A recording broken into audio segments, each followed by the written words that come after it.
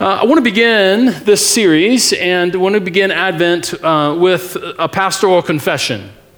And that is for myself and for all pastors. So this is a confession on behalf of all pastors.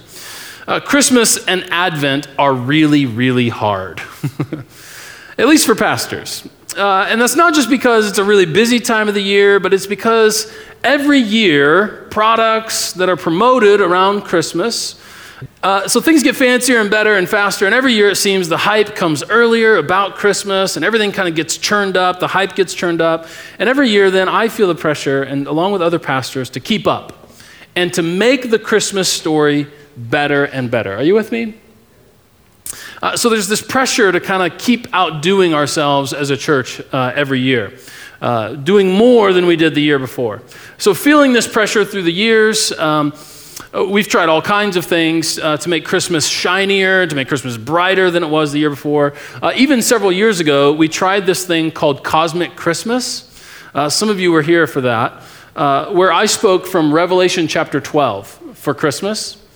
And already that sounds like a bad idea, but Revelation chapter 12, like looking back, it's just like if only my older self had told my younger self. But it sounds bad enough, but Revelation chapter 12 is this nice kind of warm, fuzzy passage where an enormous red dragon with 12 heads tries to swallow the Christ child just as he's coming out of the birth canal.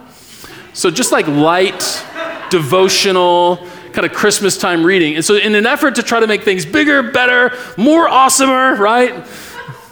Then last year, we did Cosmic Christmas, Revelation chapter 12. We did it like in 3 acts, where there was like a reading and then some music and then a reflection, and we were all kind of like focused on this dragon, and it was as weird as it sounds.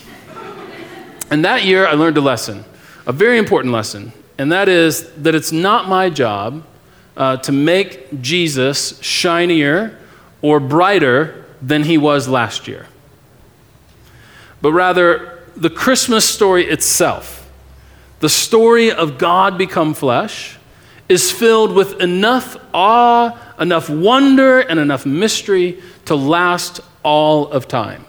It is truly a timeless story. And this story of God become flesh is so profound, and the waiting of Advent still so relevant, even in the world today, that it still inspires poets to write about it. Now, poetry in our time is most often expressed in music. And so one of my favorite Christmas songs of all time was actually released just a couple of years ago. It's poetic, and when it's put to music, it's absolutely gorgeous. It's a song called Gloria by an artist named Josh Garrels. Josh Garrels is a little bit like black licorice. You either love him or you hate him. His voice is so unique that you either are instantly in love or you're just like, turn this off, I can't stand it. But I do, so I won't play it for you for fear of alienating half of you. But I will share with you the lyrics because I think they're so powerful and just kind of capturing the season. It says this, it says, "Hear the sound of bells ring. In the cold night air we sing songs of joy, peace, and love. Say goodnight and journey home through the leafless woods alone. Silence in the snow is like a dream. Diamonds on the hill reflect the thrill of all the glory that has fallen to the earth. And all of life is surrendering to the death that winter brings in hope of new life. On this holy night, we remember Christ. So come in from the cold, come and rest your soul, join us by the fire. For tonight the story is told, ancient but never old, of when the Savior came." That's my favorite lyric of the song.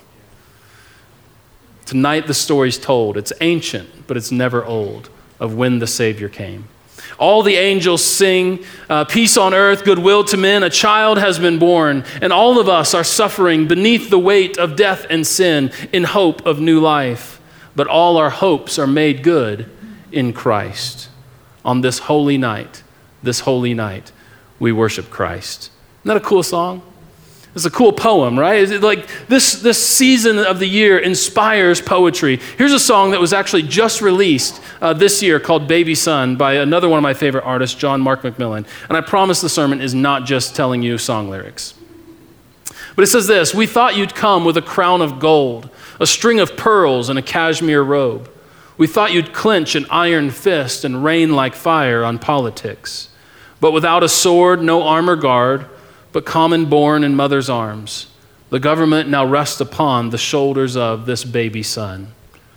Have you no room inside your heart? The in is full, the out is dark. Upon profane shines sacred sun, not ashamed to be one of us. Gloria, Alleluia, Christ the Lord, we've longed for you. The point I'm trying to make is that this story, the story of Advent, the story of Christmas, has enough awe and wonder that after thousands of years to still inspire the prophets and the poets of our day to sing and make art about this wonderful mystery. And so I've come to see that my role is simply to be faithful in telling the wonderful story of the incarnation. Because the reality is we need that reminder. Even every year, we need the reminder of the beauty of this season and the beauty of the truth of this season, because it's easy to miss. I wonder how many of us, instead of experiencing the awe, the wonder, the beauty of the birth of Christ, instead experience overstuffed Decembers that leave us tired and feeling as though we have missed something. It's all too common for Advent and Christmas to pass by like a blizzard, blinding us to the meaning of it all. And so during Advent, we're going to be doing a series called Advent Conspiracy, where we're going to be talking about we've been talking about for a number of weeks kind of what Advent Conspiracy is, that it's about doing Christmas differently. It's about living into different tenets of Christmas, of not getting so caught up in the consumeristic and the materialistic things of the season, but instead really making Christmas meaningful again, and doing that by worshiping fully, by spending less, by giving more, by loving all, and trying to capture the ways in which that the very first Christmas changed the world, and Christmas can go on changing the world, right? So we've been talking about that, and we're going to continue talking about that during this series. But my whole goal for the series is this. My whole goal is to very practically give you tools so that you won't miss Christmas. So a lot of times we do some heavy-hitting theological stuff in this church, right? And you guys are like, oh man, we got to try to handle this. This series is all about practical ways to not miss Christmas. Sounds pretty cool, right? So we're going to look at these 4 themes: worship fully, spend less, give more, love all. And my hope is that in exploring these themes, we'll be inspired to see with fresh perspective the beauty of the season. And my hope is that our focus will be pulled to the God who loves us so much that he would become flesh. And so I hope that you'll be challenged and inspired during this season to make sure that the center of your Advent and the center of your Christmas is celebrations of Christ. So let's look at this morning. Let's look at the first theme, which is worship fully. And to do that, I want to consider the story of the mother of Jesus, Mary. Now, Mary was a teenage girl. She lived in a forgotten edge of the Roman Empire. She was just another peasant girl, as common and as powerless as they come. And yet, God gave her an invitation to be part of the greatest story ever told. And I think that I could just stop there and preach that point, right? That someone as common and as powerless, who lived in a nowhere town on the edge of the Roman Empire, was invited into God's story. That alone, that in and of itself, begins to speak to us that in the moments when we feel that we're just kind of nobodies, that we're powerless, we have no influence, and all this kind of stuff, that God still invites us and to join something that is larger and bigger than ourselves. In fact, Mary's part of the Christmas story is as simple as it is inspiring. That after learning that she will carry the baby Jesus, a baby named Jesus, she actually joins the tradition of ancient prophets and poets and modern singer and songwriters, and she composes a song. Have you caught this? See, typically we start the Christmas story in Luke chapter 2, but in Luke chapter 1 is the story of Mary finding out that she's going to give birth to Jesus, and in response, she sings a song. And it's known as the Magnificat. And I want to read it to you today. It's found in Luke chapter 1, verses 46 through 55. It says this. It'll be up on the screens. You can follow along.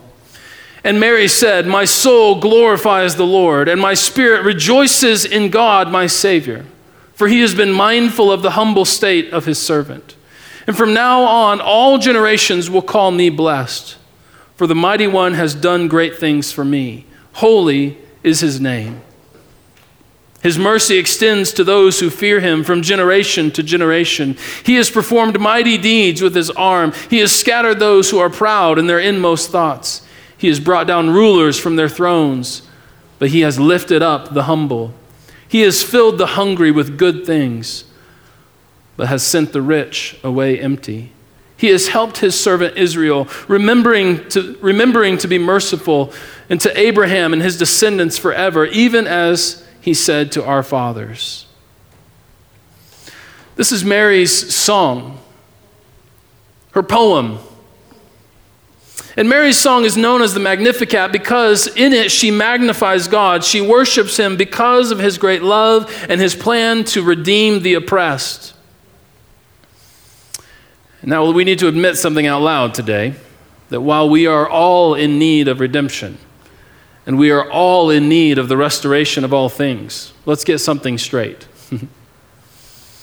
If you slept in the safety and warmth of your own home or apartment, if you drove to church today in one of your 2 or 3 cars that you own, if you stopped in to get a coffee on your way, then we, and that is we, I'm including myself in this, are not the humble that are to be lifted up by God, of which Mary speaks. We are the powerful, the rich, and the largely self-absorbed. Right? There are hundreds of millions of people in our world that live without access to clean water, a problem that we are helping to solve through Advent Conspiracy. There are millions without housing, millions who are hungry, millions who don't have access to good education, millions who, because of things that are beyond their control, have been counted out. These are the humble to whom Mary promises deliverance. That through the baby that is growing in her womb, a new way will open up, a new kingdom established, and a true humanity put on display for the salvation of all who will call on his name. That the birth of baby Jesus is the beginning of the end for injustice. Did you hear that? That the birth of the baby Jesus is the beginning of the end for injustice. Now, this salvation, as we can properly call it, is in fact for the privileged and for the poor. And that's a part of the kind of sense that Mary is trying to get across in her song. That this is not just good news for those who are at the top, but this is good news for everyone. That even the humble, even the marginalized, even those who are forgotten by society will be lifted up. And so it's not saying, oh, shame on you if you have all of these things, but rather it's a way of saying that Mary kind of has this realization that as she's been invited into the story of what God is doing in the world, that this is going to be good news truly to all people, right? It's this beautiful and profound song that she sings. And I love that having some sense of what God is up to, that Mary decides to worship God with a song. I love music. I'm not doing anything in my day when I'm not listening to music. And that maybe is a little bit of an overstatement, but not much. There is either a music or a podcast going on at some point in my day, right? Now, if I'm interacting with you personally, I'm not listening to a song, right? I'm not like a one earphone kind of guy and I've got one earphone to you. But if I'm by myself, there is something going on. I'm listening to music because I love music. Only recently have I tried or attempted to become a musician. But music has always been a central part of my life. And so when Mary responds to God with a song, there's something in me that resonates about that.